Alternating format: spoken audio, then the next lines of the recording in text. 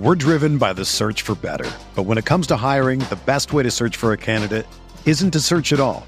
Don't search, match with Indeed.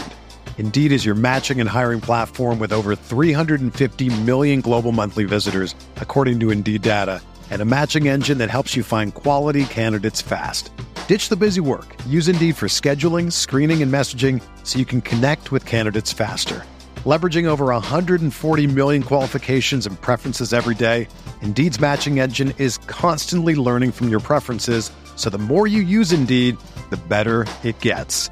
Join more than 3.5 million businesses worldwide that use Indeed to hire great talent fast. And listeners of this show will get a $75 sponsored job credit to get your jobs more visibility at Indeed.com/Blue Wire.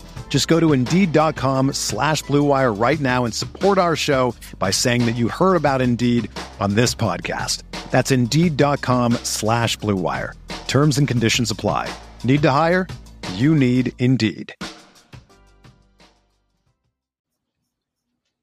And we are live. It is the Sunday morning edition of the Field of 68 Best Bets podcast. Jeffrey, did you notice that I made it through the intro and my voice didn't crack once? Yeah, you did a good job today. Impressive job for you today. No, I was thinking about it. I listened to Duncan Robinson's podcast on the Go Blue with Stu podcast feed. And he kept saying, like, the key to success is making sure that every day you just get incrementally better and incrementally better. So today, I didn't want my voice to crack during the intro. And I did it, so I got incrementally better. And now my goal is to actually win a couple bets instead of going 3 or 4. Because I was 3 or 4 yesterday. I'm not even going to say what I was. So I'm just looking to get over 500 again after yesterday. I'm going through my first, honestly, kind of my first rough spell of the season, which is kind of miraculous. I've been hot. I'm not right now. I'm not.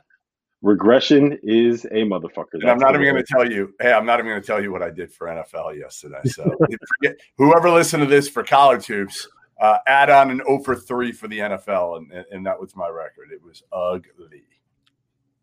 Well, I will say this: you did help me out and make sure that my day was just a little bit better because I got a text from you.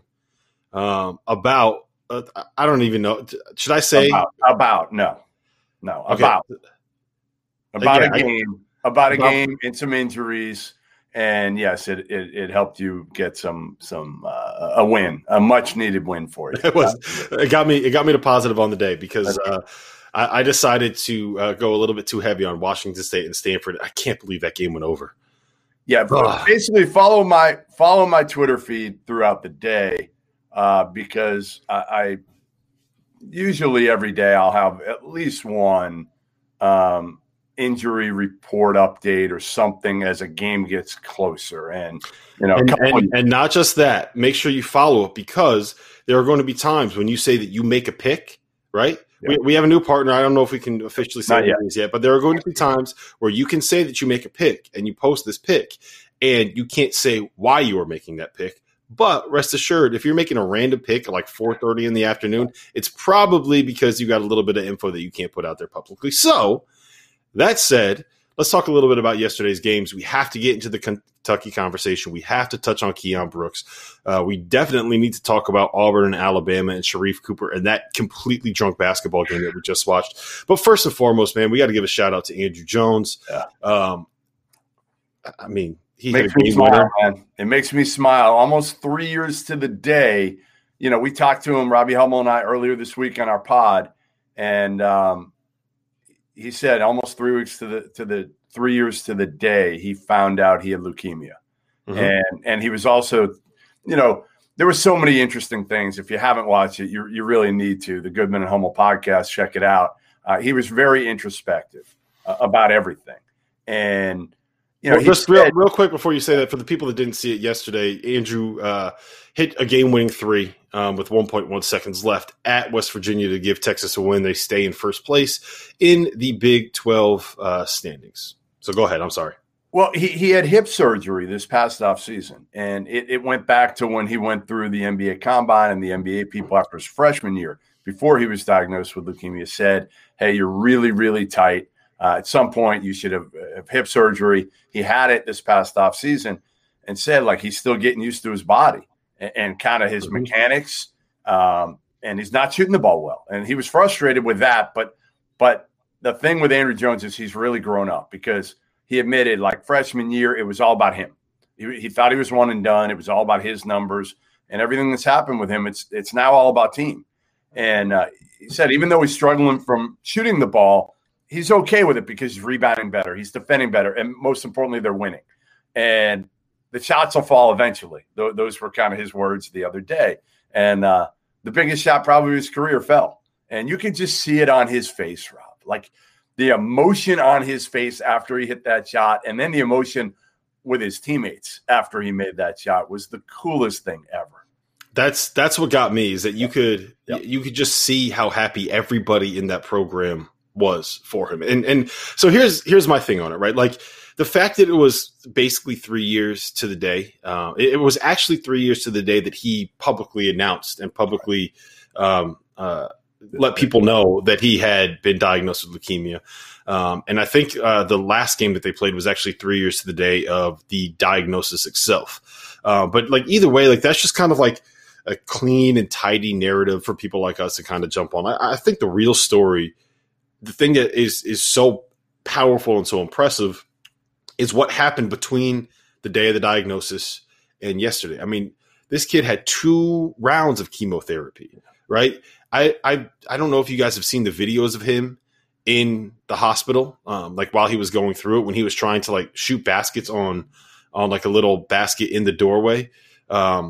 And it was just like, he was a completely different person. Like I've known people that have gone through chemotherapy. I'm sure you have. I'm sure everybody listening to this has. And what it does to a person's body, it completely ravages it. And like you have to, because that's the way that you kill cancerous cells is by like loading your body up with these like chemicals that are just not good for you.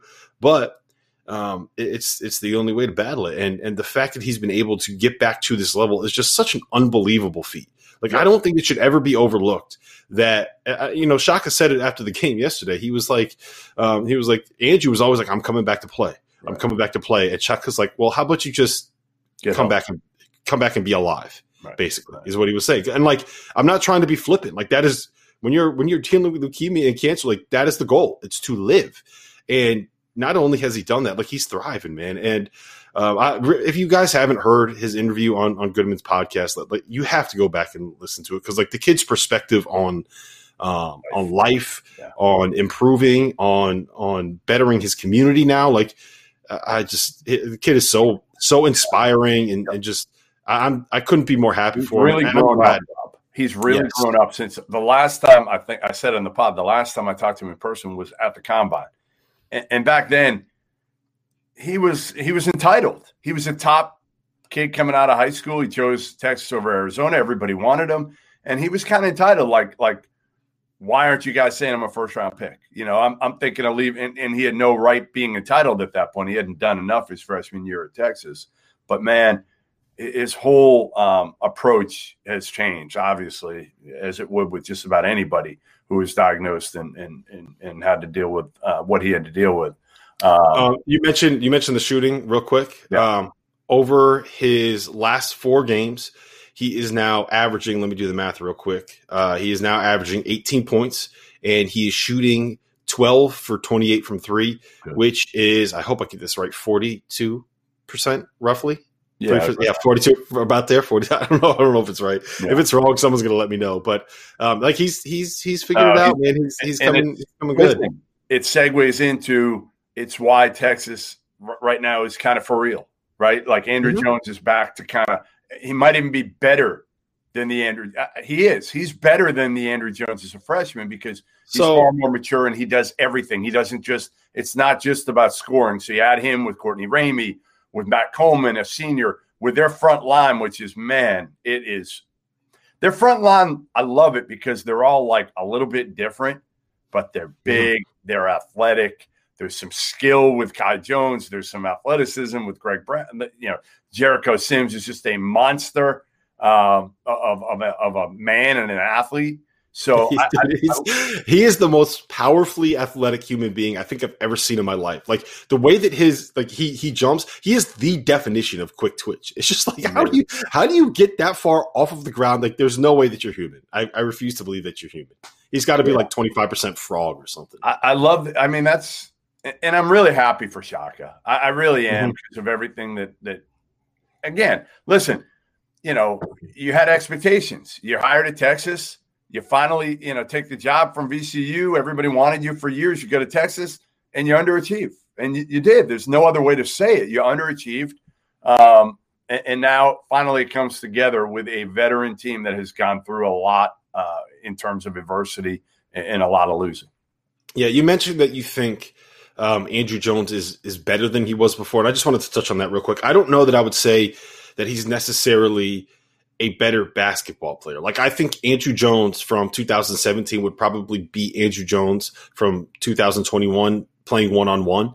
But I think this version of Andrew Jones that has accepted who he is as a player, understands what his strength is, and is playing to that strength and just embracing the job that he has on this team, which is to be a floor spacer, to be kind of a secondary creator, and to just be that guy that forces teams to have to pay attention to him on the perimeter. And he's kind of embraced that. Yeah. And doing his job to the best of his ability has been something that has been really impressive. And I actually, I did just want to say one other thing because I thought it was really powerful. He had a quote.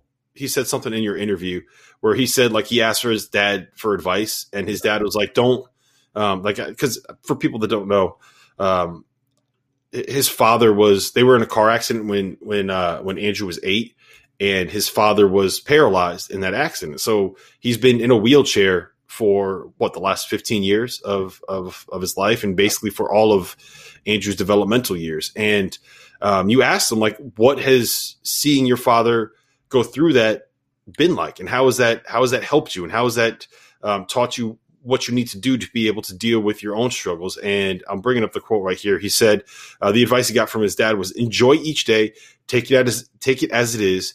Don't worry about the future or the past.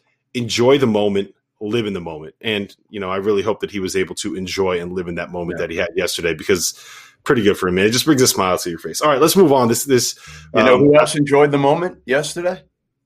John Calipari.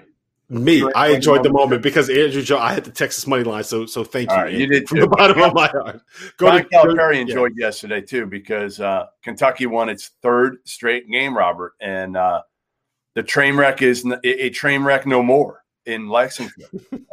They are winning games, and yesterday's was the best game they played by far this season. Because listen, you can do it against Mississippi State, you can do it against Vanderbilt, but when you do it against Florida in Gainesville, I get Keontae Johnson's not in the team, but Florida still, to me, is probably an NCAA tournament team. And they've got a pro in Scotty Lewis that they completely made it ineffective throughout the game. It was just a good team win. It wasn't like anybody had an unbelievable game for Kentucky. They didn't. They took care of the ball. They moved the ball. They played like a team with some swagger, with some confidence, with some energy. They weren't putting their head down. And they're 3-0 now since Terrence Clark has not played. So I don't want to say that about Terrence Clark necessarily, but I think, again, what I do think is you've got some dudes now on the court that aren't entitled, that want to play, that are hungry. And Keon Brooks came back yesterday, and he was one of those guys. Mm-hmm. So there are two things that I think are really important to mention from this game. The first one is the return of Keon Brooks, I think, is just so important to what Kentucky wants to do. He does all of the pro. He's not an NBA player, but he's a great piece for the way they want to play. Yes, he's the guy that does the little things that allow all of these other pieces to connect and to fit and to work, because he can play that 4 spot where he can guard bigs if he has to. He can switch on the smaller players if he has to. He's a really good defender. I don't think that it's a coincidence that the best defensive performance that Kentucky has had this season is when Keon Brooks was back on the floor. Offensively, he's a guy that can step out and at least be a threat to knock down a 3, right? Yeah. He's a guy that's a good pass. I think he finished with 4 assists yesterday. He's not someone that's going to break down on offense, but he's a good passer. He's a good ball mover. The offense moves better with him on the floor. He can catch a lot at the rim. He's got the skill set where if you have him on a smaller defender, he can go get an offensive rebound. Maybe he can back somebody down and score around the basket.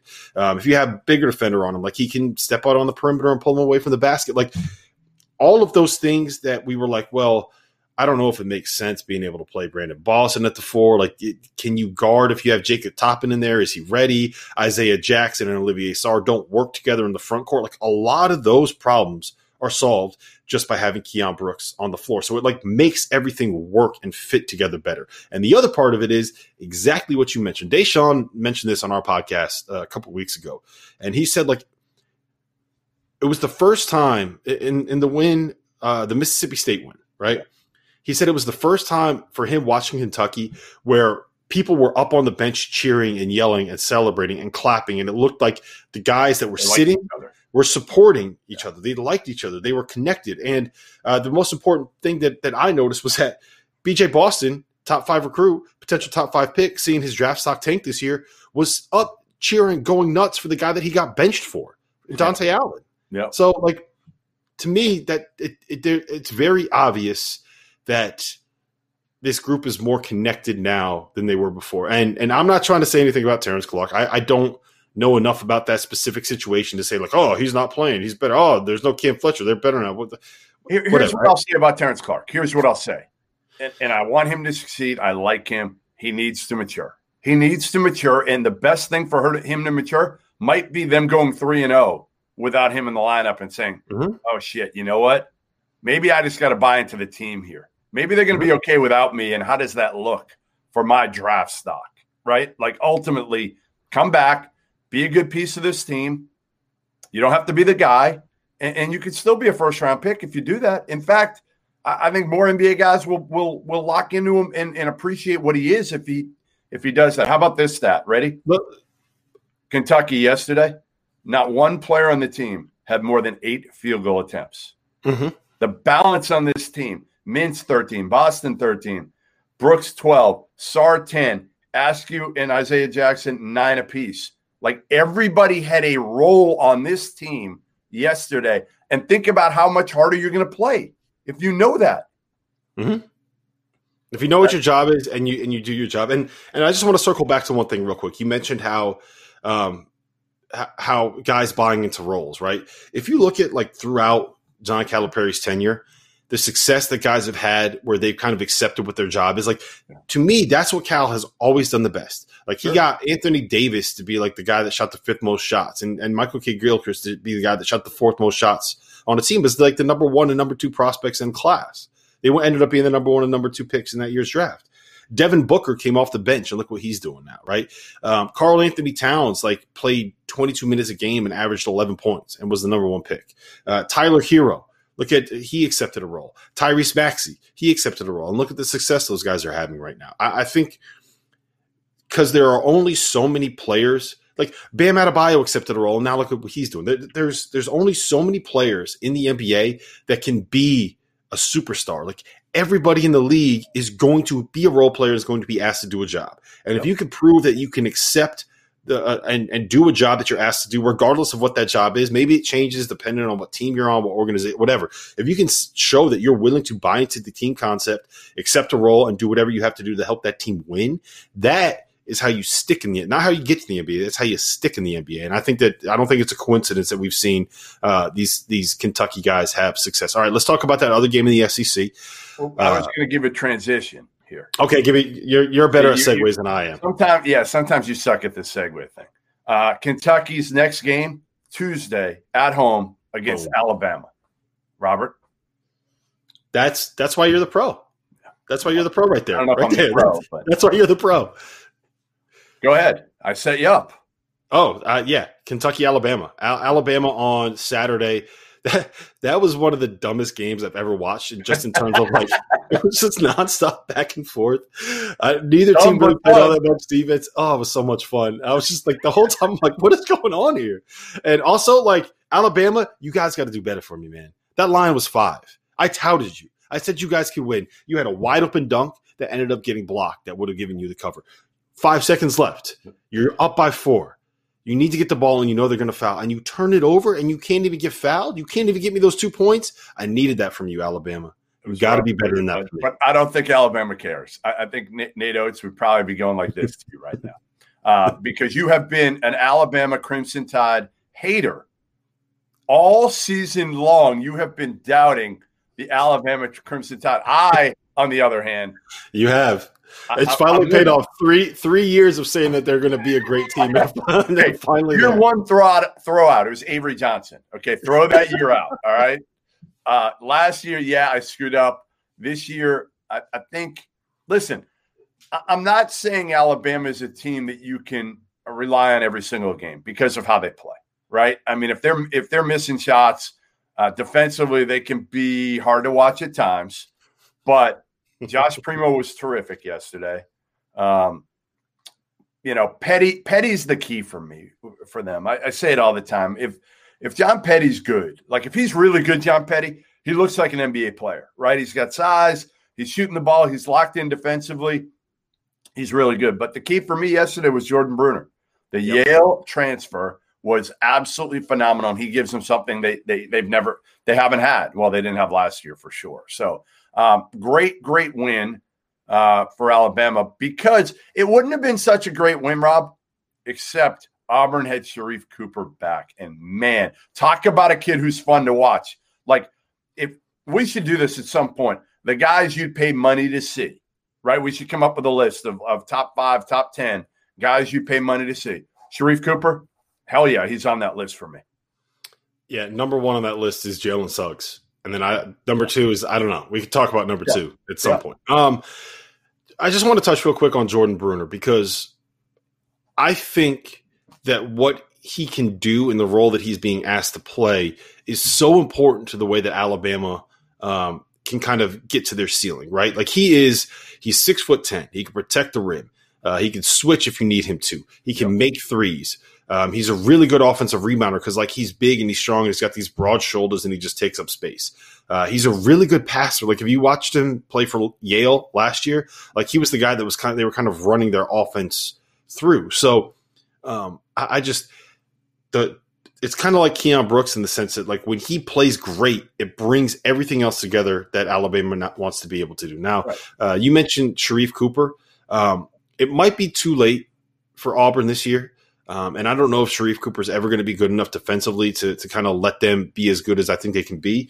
But what they were missing was a shot creator. That's the one thing that they were missing. They have a whole bunch of guys that are finishers, whether it's like knockdown shooters like a Justin Powell or an Allen Flanagan, or guys that can catch a lob at the rim like JT Thor or the Cardwell kid. Isn't Thor's fun? He's going to be he's going to be a good player once he kind of puts it all together. But they have a bunch of guys that can finish off plays. What they were missing was someone that could create those shots for them and create those opportunities. Have a point guard. They've been playing all this year without a damn point guard. So to me, you add Sharif Cooper, who's wild as hell, right? I mean, he is wild right now. I mean, the 2 shots he took at the end of the game were atrocious. Mm-hmm. But the one thing he can do, he can make people better. Like, I was surprised. I thought he'd be more of a pig than he was. I mean, he's moving the ball. He's dishing it, like, and he can finish. I think, again, I haven't seen him enough, but just watching him, the biggest thing for him is obviously his perimeter shot, it would look like to you, right? Yeah, the shooting and the defense. Like oh, right. Well, I'm not even worried about the defense yet. Because you should be worried about the defense. Yeah, but I don't care. To me, the offense and what he does for Auburn clearly outweighs anything on the defensive end, because he gives them a guy that can make everything easier for everybody else. They can outscore dudes now. Yeah, you're right. Let's put it like this. I think we need to auto bet Auburn overs like from now for a while, because it's going to take a while for that to. Oh, you're right. You're absolutely right. I mean, you got to auto bet Auburn overs. He changes them. Whoever's listening right now, the next game they play, which is, I will tell you right now, who they play next. The second I see that line, I'm going to bet the over. It doesn't matter what it is. I'm going to bet the over. They play. I hope you're there with me. They play Georgia at Georgia on the 13th. Oh, bet the over. I will bet the over. The over. Georgia, they stink. But you know what? It doesn't matter because they'll probably score 70. Yeah, Auburn can't stop anyone. All right, so let's talk about today's slate. We have one game that is really, really, really good on the schedule. It is Minnesota at Iowa. For people that don't remember the last time these two teams played, Minnesota beat the Hawkeyes in the barn in overtime after Iowa blew a 7-point lead in the final 44 seconds of regulation. Marcus Carr had 32 in that game. Brandon Johnson hit 8 for 9 from 3. I don't think we've even seen him make a shot since then. So the line, I believe, is 9.5. What do you make of this spot here? I mean, my gut says take Iowa. They're rolling right now. Like, they look really, really good. Obviously, it's a completely different Jordan Bohannon since then. I think it's been a different Marcus Carr, to be honest. Like, when he was great, and he was great against Iowa, against St. Louis, their two biggest wins, right? Marcus Carr had 32 against St. Louis, 30 against Iowa, and was very efficient. Okay, very efficient. Got to the line 19 times against St. Louis. He was 6 of 13 from 3 against Iowa. The last 3 games, he's 11 of 41. 11 of 41 from the field. And 5 of 18 from 3. And against Michigan and Wisconsin, he only got to the line twice apiece. So the teams have really focused in on slowing him down. 100%. And I think it's important to note that in the Ohio State game, his supporting cast went off. Gabe Kalsher made a bunch of shots. Yep. Booth Gotch made a bunch of shots. Liam Robbins played the best game of his career against Michigan. When they lost at Michigan, Liam Robbins was nowhere to be found. Gabe Kalsher was 1 for 5 from 3. Booth Gotch played the 23 minutes, was completely ineffective. Like, my talent, when I look at it, I say, like, talent-wise, Minnesota should be able to stay within 9.5. But I don't think they're going to. I don't. Yeah. So to me, like, this matchup just makes so much sense to bet on Minnesota because Marcus, like, the questions that we have about Iowa, how do they guard ball screens? What do they do against teams that can shoot? What do they do against teams that have big guys that can pass the ball? But Minnesota on the road this year gave up 92 points to Illinois and lost by 27. They gave up 71 points to Wisconsin and lost by 12. They gave up 82 points to Michigan and lost by 25. And now they're playing on the road again against an Iowa team that's playing probably their best basketball of the season right now. So that line has already moved from 9.5 to 10. I just checked on my phone, so I put in the bet. You got to be on Iowa in the spot. I'm staying away. I have to be on. Yeah, I just don't know. Again, I don't know which Minnesota team shows up. They can't win. I don't think they can win this game. But can they stay within 10? Maybe. If I was betting, I'd take Iowa, but I'm staying away from this. Yeah, and for me, like I think until Minnesota can prove that they can be competitive on the road, I'm just going to road Minnesota's an auto fade for me. All right, second best game of the day.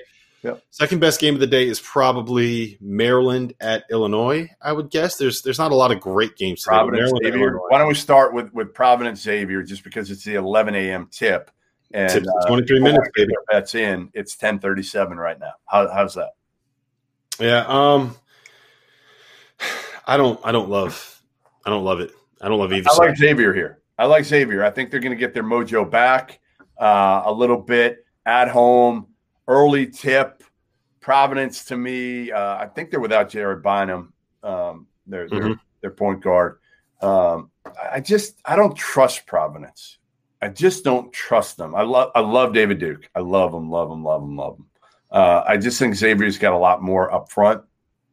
And I think Fremantle to me is a tough friggin' matchup. Really tough for Nate Watson or whoever for Providence. So I'm taking Xavier lane 3.5 here. Yeah, my only issue is that Xavier has not really played all that well recently. They struggled a little bit with St. John's at home. They got whipped by Seton Hall at home. They hung with Creighton for a while, but they blew. I think they were up it was on 2 days before Christmas. I think they were up by 15 in the first half and ended up blowing that lead and lost at Creighton. Yeah. So they kind of lost their mojo a little bit, but it's also an 11 a.m. start at home. Weird things happen. I'm staying away. I don't have. There are teams where I feel like I have a great feel on what they are, like in Minnesota, like in Iowa. like in Illinois. Like we know when we want to bet those teams. When it comes to like Providence and Xavier, it's just, I don't know. I don't have a great feel. I'm 100% staying away. If I was going to be on someone, it would be the home team playing the early tip. I don't want to bet a road team playing an early tip. But yeah, it's a stay away. All right, now we can get to your Illinois Maryland game, which is Illinois giving 10 at home to the Terps. Illinois clearly the better team here. I like the over. That's what I like. I like the over in this one. I don't love Illinois giving. I mean, listen, if I'm going anywhere, I'm going Illinois giving the 10 in this one. I just don't trust Maryland, but I like the over here. It's 146 right now. So take me through why you like the over. Well, I just think Illinois is going to be able to jump out, okay? And the way they play fast. They're going to get out and run with Io. And I think Maryland fighting from behind, they're going to have to speed it up. They're going to be fighting from behind all games, so they're not going to be able to control pace. And they're not – anyway, it's not like they're a team that you can feed it to the post against Illinois. How are you going to do that? Like, they're going to play into Illinois' hands, to me, ultimately. So I think I kind of like Maryland to be able to cover here. And the reason for that is when we look for who we want to bet on against Illinois and bet against, or when we want to bet against Illinois, it all comes down to the ball screens, right? Like to me, it is Illinois basically is like, is it a good matchup for Kofi Cockburn or is it a bad matchup for Kofi Cockburn? And I think that Maryland is a bad matchup for Kofi Cockburn in the sense that they run a lot of ball screens. 22% of their offense comes out of ball screens according to Synergy, and they rank in the 94th percentile in efficiency in ball screens. So to me, I think that this is a tough matchup for Kofi. Like we saw what Maryland can do when they spaced the floor when they went into Wisconsin and they beat up on Wisconsin. I don't think that they're necessarily going to beat Illinois, but again, like I think you kind of have to bet on good matchups for Kofi Cockburn and bad matchups for Kofi Cockburn. I don't think this is a great matchup for Kofi Cockburn, so I think I'm going to be on Maryland, as uncomfortable as that is. But it just, when you can space the floor, and maybe, maybe the bet is to take Maryland in the first half and wait for Brad Underwood to make the adjustments that kind of like what he did against Northwestern. Maybe that's what the real play is here. But I think it's a good matchup for Maryland. It feels uncomfortable. I feel like that's where the value is on this line. Another decent game, Virginia Tech against Notre Dame. I think Virginia Tech's been undervalued all year. I really do. I mean, I know they're giving 6.5 in Blacksburg. Seems like a lot of points. I don't feel like Virginia Tech's getting the respect they deserve. They've beaten Villanova, and they've beaten Clemson. Those are two of the better – like Villanova is a top 4 team in the country, no matter how you slice it. And Clemson's been the best team in the ACC, and Virginia Tech's beaten them both. So I just feel like Mike Young has done a really good job with this group. He gets the most out of his talent. We know that from what he did at Wofford. He's got a lot of his own players now. And Notre Dame, to me, they're like fool's gold. They're if Nate Laszewski isn't making threes, I don't know how they really score the ball at a high level. So I'm going to take Virginia Tech here. I actually love that as well. I wish I got it when it was at 6.5 this morning. It's up to 7. Yep, it's up to 7. I love that as well. That's all I got for today. There's really nothing else that I'm all that. I got one more interesting one. What's that? One more very, very interesting one. UNC Asheville plays Hampton. Okay. I know you're smiling right now. UNC Asheville lost to Hampton yesterday, 73-71, I believe, at Hampton. They're playing again today at Hampton. Right. This will be Hampton's 4th game since Monday. They played Monday. They played Tuesday. They played Asheville yesterday. They're going to play again. Asheville did not play twice earlier this week. So 4 games in the span of, what does that make it, Rob? 6 days? Mm-hmm. And they also played on December 30th and December 31st. So that's 6 games that they're going to play in 10 days. Yeah, it's a lot of games, Rob. That's a lot of games. So, it's strictly looking at it from that perspective, honestly. And it also plays into our kind of rematch type game. They played them tough. They played Hampton tough. They lost by 2. They get another shot on him a day later. I really like Mike Morrell and UNC Asheville here. You got to bet on the Fighting Mike Morrells. Right? Never fade Mike Morrell. Boom. Definitely don't fade him in Vegas. I just locked it in. Okay. Well, okay. Little inside joke there. A little inside joke. Hey, one more. Okay. I think Vermont's getting on track now. They were awful coming out of the gates. Everybody's like, what the hell is wrong with Vermont? They're healthy now. They beat Binghamton yesterday. What was that final? I'm not even sure. I'm going to tell you. I stopped paying attention to Vermont once Anthony Lamb left. Yeah, they beat Binghamton by 16, and they are favored today by 12. I think Vermont's going to continue to get better and better and take out their aggression from their early season losses to UMass Lowell, NJIT, and Albany. How about that? I mean, who would have thought? So I think they're going to take – poor Tommy Dempsey. He's going to take the brunt of Vermont's frustrations today. So I'm going to take Vermont. I'm going to take the Fighting Mike Morrells in UNC Asheville. I got Xavier. I got the Illinois over, and I got Virginia Tech. How's that? I have what did I just put in? All right, so I have Iowa minus. I took 9.5. I bought the half point. I have UNC Asheville. I'm going to follow you on that one. I have Virginia Tech. I'm going to follow you on that one, and I took Maryland. See if that ends up paying off. So say it again. Tell me what you got. Maryland plus 9.5. I have UNC Asheville minus 3. I have Virginia Tech minus 7, and I have Iowa minus 9.5. All right. Hope we rebound. Well, let's hope I rebound. You rebound. You're okay. You didn't kill people like I did. I was profitable yesterday. All right, Jeffrey. We will talk to you guys again tomorrow morning. Peace. Have a good Sunday. This is the story of the one. As a maintenance engineer, he hears things differently. To the untrained ear, everything on his shop floor might sound fine, but he can hear gears grinding or a belt slipping. So he steps in to fix the problem at hand before it gets out of hand. And he knows Grainger's got the right product he needs to get the job done, which is music to his ears. Call, click Grainger.com, or just stop by. Grainger, for the ones who get it done.